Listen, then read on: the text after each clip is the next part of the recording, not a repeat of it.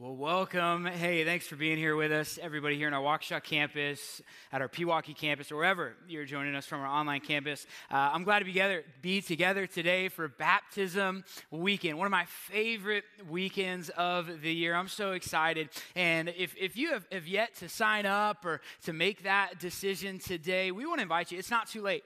We've got a change of clothes. We'll have pictures, video, everything that you need. Say yes today. Make today the day. We want to invite you to that. I want to invite you next weekend as we kick off a brand new series called What I Wish I'd Known Sooner, looking through the book of Timothy, a letter written by Paul. We want to invite you. Hope you can be there. It's going to be a great series. I'm really looking forward to it. But this week, we wrap up our Simplify series. We've been in this series for a few weeks now, and we're in our final week of this series. And I want to begin by posing a question for all of you today. What was maybe the best yes you ever said?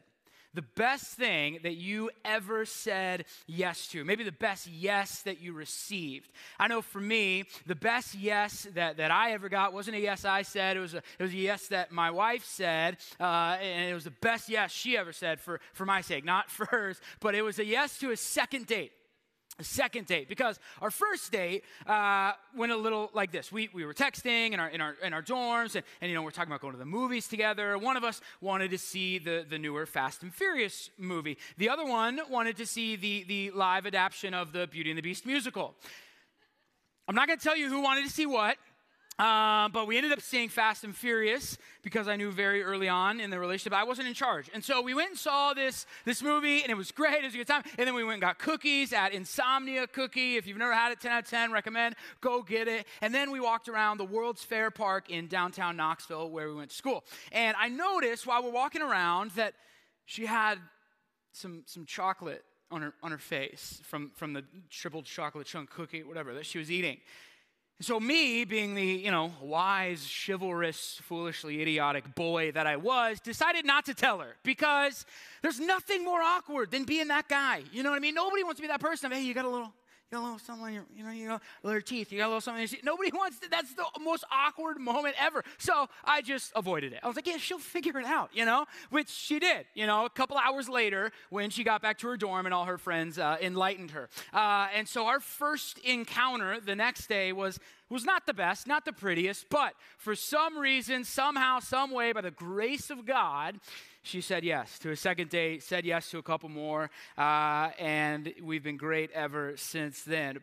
But we've all said yes to good things. We've said yes to bad things. We've maybe said yes to things that we regret immediately. We're like, why did I do that, right? We've maybe said yes to things that have impacted our lives positively or negatively, things that have maybe even impacted or set up the trajectory of our lives in a big way. Some of us, I believe maybe even all of us though, have said yes, maybe even subconsciously, to what we are living for. What our purpose is. Maybe you've decided your purpose is not having one, right? But we've all decided some way or another what we are living for. And I want to unpack for the next few moments what our purpose is. What can we say yes to living for? How can we simplify what we're living for? We want to calm the chaos in our lives by simplifying what we're living for. We want to calm the chaos that is in our lives, in our souls, by simplifying what we are living for. And to help us with that, I want to turn to Luke chapter 5. There's a story of a guy named Matthew, formerly known, as we'll see in this text, as Levi. He would become the author of the inaugural book of the New Testament, the book of Matthew, the first of the four Gospels. And it starts off, his story begins like this in Matthew 5, starting in verse 27. It says, after this, he, being Jesus, went out and saw a tax collector named Levi sitting at the tax booth. And he said to him, "Follow me." And leaving everything, he rose and followed him. Levi made him a great feast in his house. There was a large company of tax collectors and others reclining at the table with him. And the Pharisees and their scribes grumbled at his disciples, saying, "Why do you eat and drink with tax collectors and sinners?" And Jesus answered them, "Those who are well have no need of a physician, but those who are sick. I've not come to call the righteous, but sinners to repentance. So we meet this guy named Levi, who Jesus would later change his name to Matthew. And we can assume by his name Levi, this was probably his family name. It's a Jewish name. So we could assume that he grew up in a very religious home. He practiced all of the traditions, rituals, and rhythms that any good first century Jewish family would do. That's how he grew up. Maybe he's turned from that now, as we can see looking at his life, but that's the home that he grew up in, a very religious background. And then there's this interesting moment, right? Jesus approaches him and invites him, says, "Follow me." And any good Jewish boy who maybe wanted to grow up and be a rabbi or a teacher in a synagogue would long to hear these words, right? That they would be invited into apprenticeship under a rabbi. That they would be invited to follow and be a disciple to a rabbi. They would long to hear that phrase, "follow me," or "lech achare." Can you say that with me? Lech achare. You got to get a little phlegm in there, right? A little oomph, right? They would long to hear this. But this was purely based. The invitation was purely based on behavior. It was based on tiers that you had to reach. It was based on production. And this is why this story is so weird, because Jesus approaches a guy who hasn't met these qualifications. He hasn't even filled out an application. Like, there's been no resume sent in. This guy is not looking to be a disciple. And Jesus goes out of his way rather than the other way around. And he approaches him and invites him to follow him. You see, this is the good news of the message of Jesus, is that he is unlike any other rabbi. He's unlike any other teacher, leader, God. He's unlike anyone else, because by the standards of the law, then he was a pretty bad rabbi. I mean, what kind of rabbi would do this? What kind of rabbi would go out of his way to invite a disciple into apprenticeship, especially a guy like this who clearly doesn't care? That's what makes Jesus so good, is that he pursues. He sees us and he seeks us out. It's not based on our qualifications. It's not based on behavior or our production. It's not based on what we see or what the world sees. It is based on his love for us.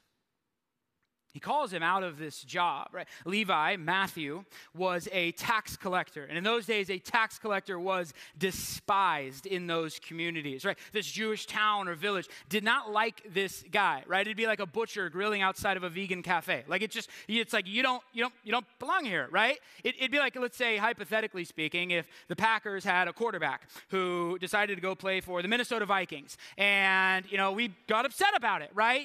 It's okay, guys. Super Bowl later. It's going to be all right. Some of us still carrying that bitterness. But, right, it's just like, it doesn't go together, right? Like, you don't belong. We don't like you, right? You're not a part of us. You have turned your back on us. You've stolen from us. You see, tax collectors, they worked for Rome. They were employed by Rome to essentially be financial overseers of the town that they were placed in. So they would oversee this town and collect money, some money that was required, and a little more and a little more. So they were literally just looking to get rich and collect their money. But not only were they stealing from people, upcharging the middle to low class, only to feed themselves more and more, but most of the tax collectors, especially Matthew in this case, was a Jewish man. So that means he maybe even grew up in this town or in this village. He grew up doing the things that these people did, and now he's back in town stealing their money. So not only is he taking their money, but he has turned his back on his own people. He is a traitor. He is manipulative, greedy. He's a sellout. And this is the guy that Jesus calls. This is the guy that Jesus approaches and invites him to be a disciple, essentially puts him in an alpha rooted group with Peter, James, and John. And they're like, dude, we don't like this guy. He taxes us way too much after fishing. And he's like, you're best friends now, right? The crowd is freaking out. This is inappropriate. This is politically incorrect. If they weren't skeptical of Jesus yet, boy, are they skeptical now. What does it say about Jesus? I mean, he essentially answers that himself, right? In verse 31, he says, those who are well have no need of a physician, but those who are sick. I have not come to call the righteous, but sinners to repentance. See, friends, I don't know what Jesus you've heard of.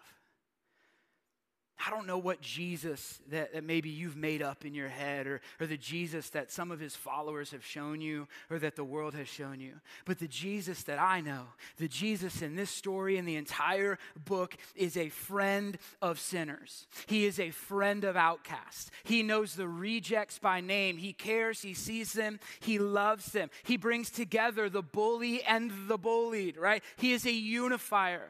He sits in the hallways with the kids who don't want to go into lunch because they're too afraid of what will happen. He sits outside the bathroom while that one girl sits in the stall because she doesn't want to eat in front of her friends. He sits at the table of the kids that no one has ever walked by and asked, how are you? Or what is your name? That's who he is. He cares. He loves. He is for everyone. That's Jesus. And if you've never met him, let me introduce you. He loves you. He cares about you. He knows you by name, no matter who you are, no matter what you have done. And then there's this insane moment in Matthew's life. See, Matthew is living for himself. And Jesus approaches him at his booth. In the middle of a shift, he invites him to follow him. Right? What's Matthew living for? He's living for money. He's living for success, connections, fame, even himself. He has no desire for this. And then Jesus comes along with an invitation to simplify, an invitation to change what he's living for, an invitation to a better yes. I saw this illustration from Pastor Robert Madu that I want to do with y'all here.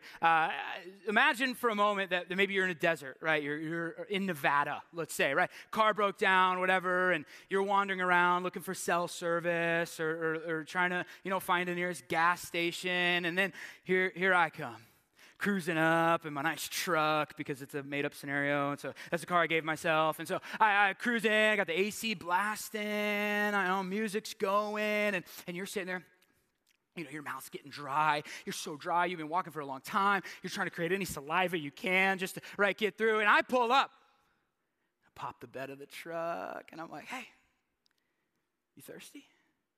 You need a drink? And I pop open this bad boy, and I'm like, what do you want? You want a Coca-Cola? Oh, who loves Coke? Anybody love a good Coca-Cola? I love Coke. It's so good. Even polar bears love it. I mean, this stuff is it's amazing, right? There's nothing like an ice cold Coke hitting your lips. Or what about a little Fanta? Anybody like a little orange? Don't you wanna Fanta, right? That's the phrase, right? I don't know, maybe, right? I love a good orange Fanta. There's nothing like it. Maybe, you're like, hey, not a big soda guy. You got anything else? Of course, let me know. What do you want? You want a Gatorade? You want to get those electrolytes up, buddy? Come on. Yeah. What flavor? Blue. Not a flavor, but I got blue flavor, right? Even got the sport mouth one, the active, right? Yeah, let's go. We got that. Or not a Gatorade, not a soda. Okay, all right, don't worry. Uh-oh, Arnie Palmy alert. Got a little Arizona. This tall boy, look at this thing. Yeah, get that bad boy. A little half lemonade, half tea. Man, would that just change the game in the middle of the desert. Here's the thing. Oh, that'd be so good. Once it hits your lips and it's satisfying and it feels good for a moment. Because those things won't actually satisfy what you're looking for.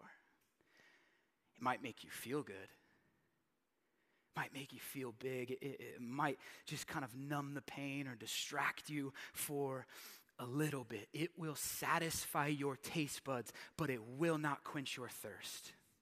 And I don't know what that is for you.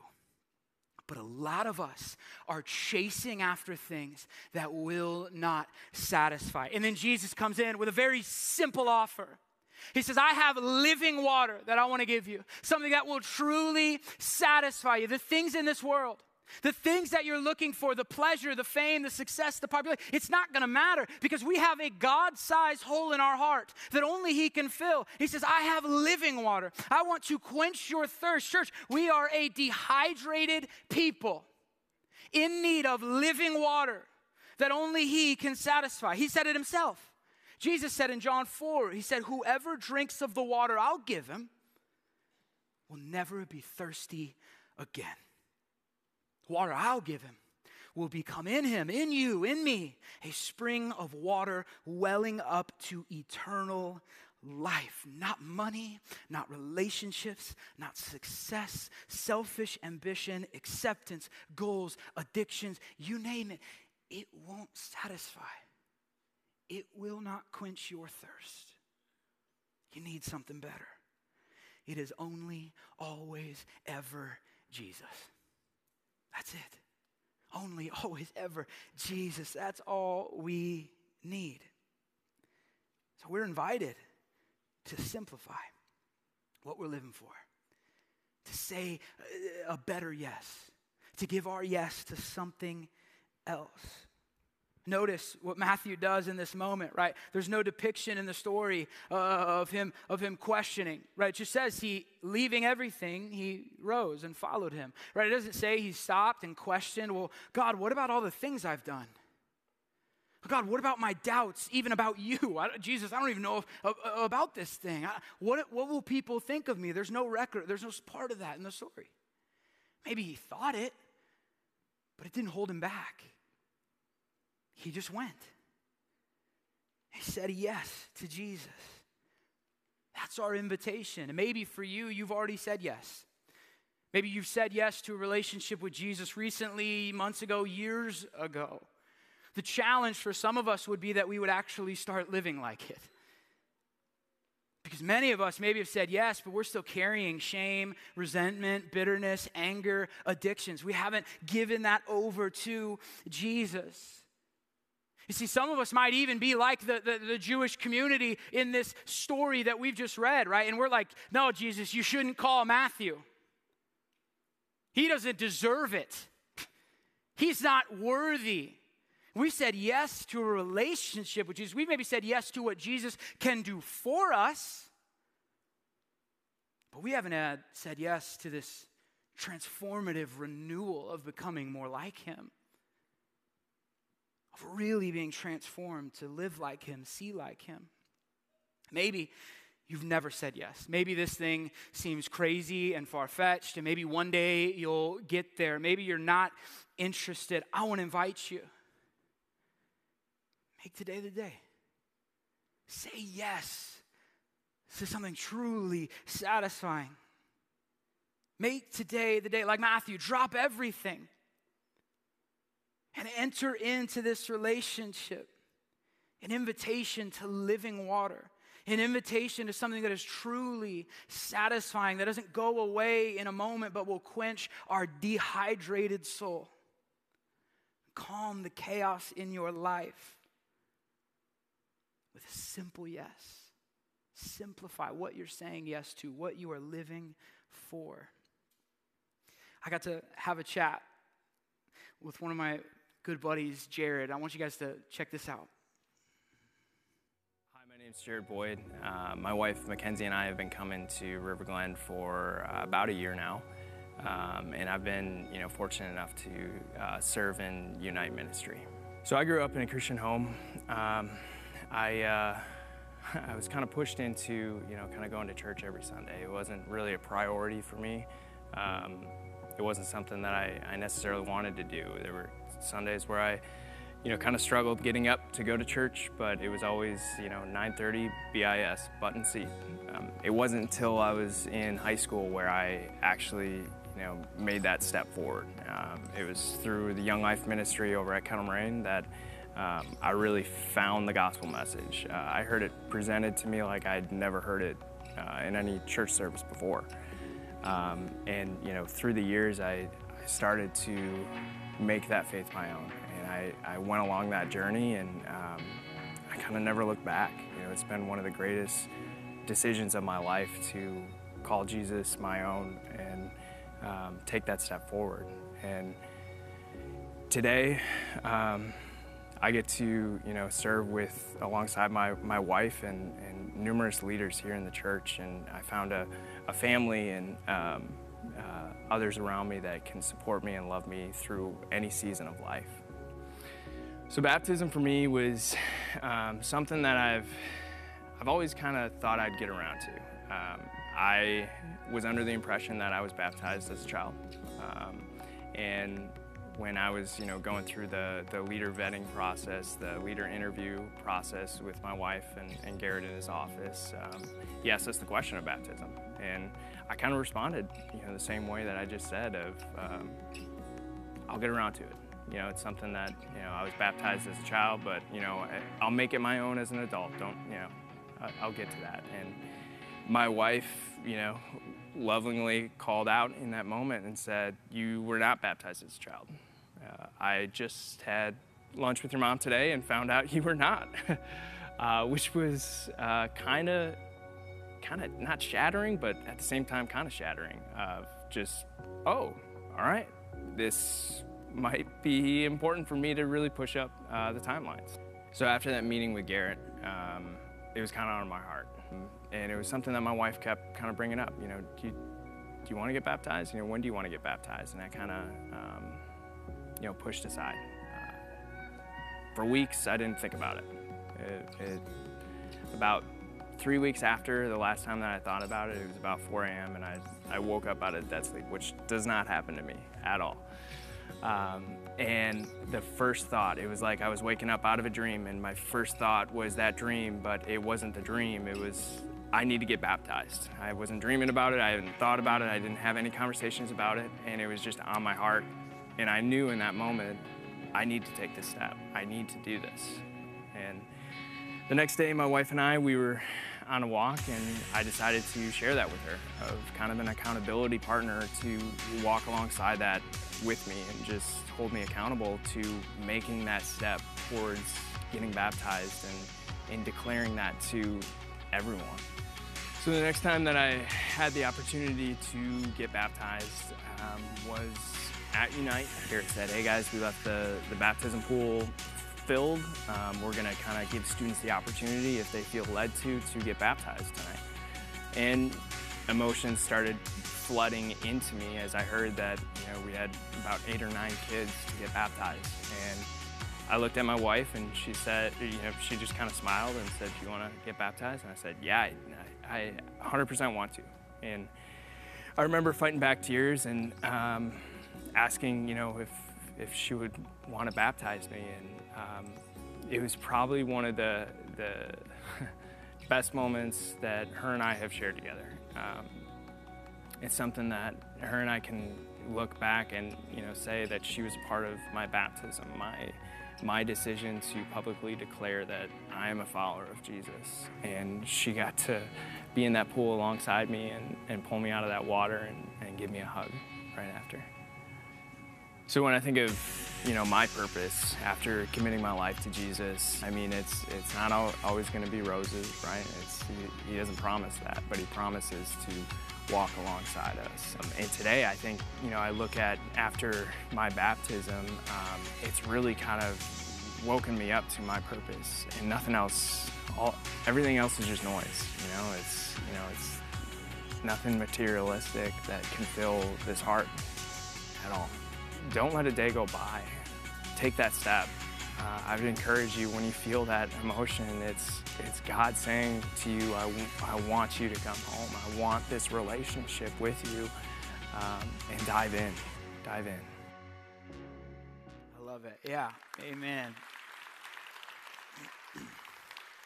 Dive in. Just dive in. It's Jesus loving you, inviting you. Like he said, "Hey, come home. I love you. I care about you. Come home." It's an invitation to outcasts. It's an invitation to people who've made mistakes. It's an invitation to people who have been following Jesus, like Jared, who had been following Jesus and thought he was baptized, when he was younger. Maybe some of you, have been baptized when you were younger, or when you were a baby. We want to invite you to make that decision today for yourself, to say, "Hey, this is what I'm choosing to do for me," right? There is an invitation from Jesus to step in, to say yes. For those of us who would say we're followers of Jesus, there's a command to do this, to go public with our faith, to follow in his example that he set at the beginning of his ministry, to say yes to Jesus. I want to close with this painting that I found from 1600 by Michelangelo Caravaggio. It's a 1600s depiction of the call of Matthew, and so he shows the people sitting in a pub, hanging out, and you can see Jesus walks in, and he's the guy with his hands stretched out. And Matthew right there with a beard pointing at himself. Most scholars believe that that's Matthew. Some, think that maybe it's the guy with his head down. But either way, I love this image of Jesus walking in the room, looking for Matthew. And Matthew's sitting there pointing at himself like, me? Seriously? No. You got the wrong guy.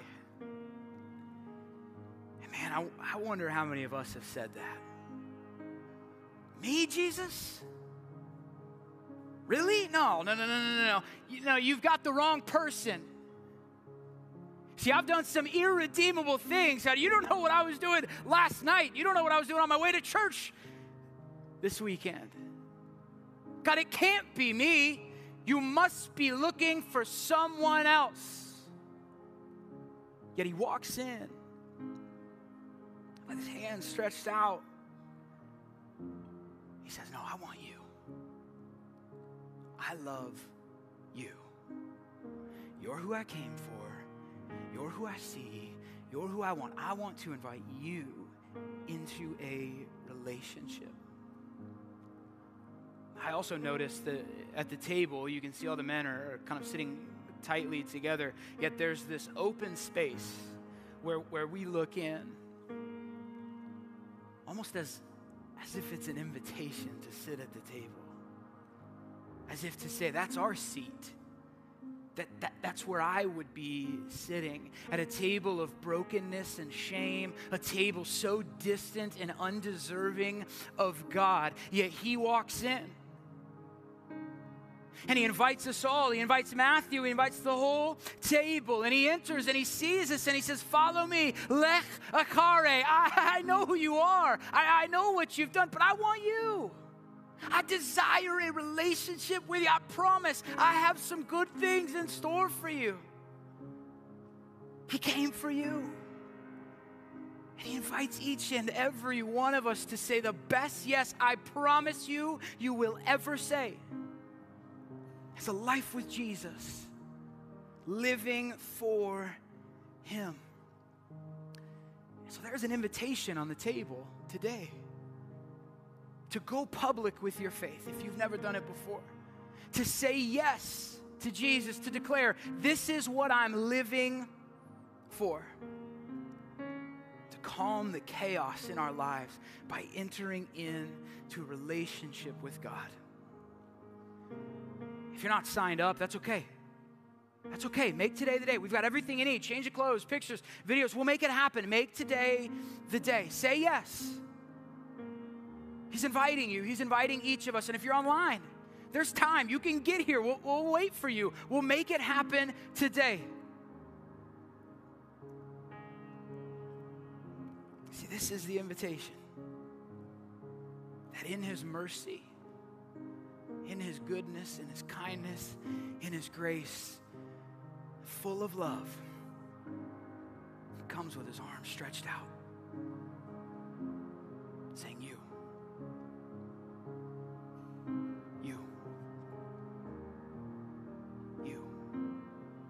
I came for you. I love you. That's the invitation, that we'd say yes. I want to invite you as we close to stand with me. We're going to sing just a couple more songs as we celebrate baptisms today. And I want to invite you, if you are a follower of Jesus, and if you're especially making that decision today to be baptized, I want to invite you to say this declaration of faith with me. As we say together, hey, this is who I am, this is what I believe. If you are a follower of Jesus, we invite you, especially those of you getting baptized today, to say this together as one. And then we'll celebrate and we'll worship together. Would you join me? I believe that Jesus died for my sin and raised from the dead, and I accept him as my Lord and Savior. Would you pray with me? Heavenly Father, God, we're so grateful. God, we're so grateful that you would invite us into a relationship with you. God, I pray if there's anybody in here who's never made that decision, God, whether it's their first time in a church and maybe they're a little skeptical, they have no idea what's to come, God, would you overwhelm them with peace? Would you overwhelm them with joy? God, would you break down walls that maybe we've put up between you and us? God, would we see that in your mercy, in your kindness, in your love, that you've come for us, that you see us, that you have sought us out. God, you want to call us out. God, you see us as we are and as we should be. So God, would you stir something in us to make today the day? And if we've been walking with you, if we've been following you, maybe this is our first or 100th time, God, would we make today the day to start living for you? Let it transform us. Let it change the way we think. Let it change the way we see. Let it change the way we live. God, we want to say thank you for what you have done for us. God, you have given us the ultimate gift. We love you and we worship you. In Jesus' name, amen.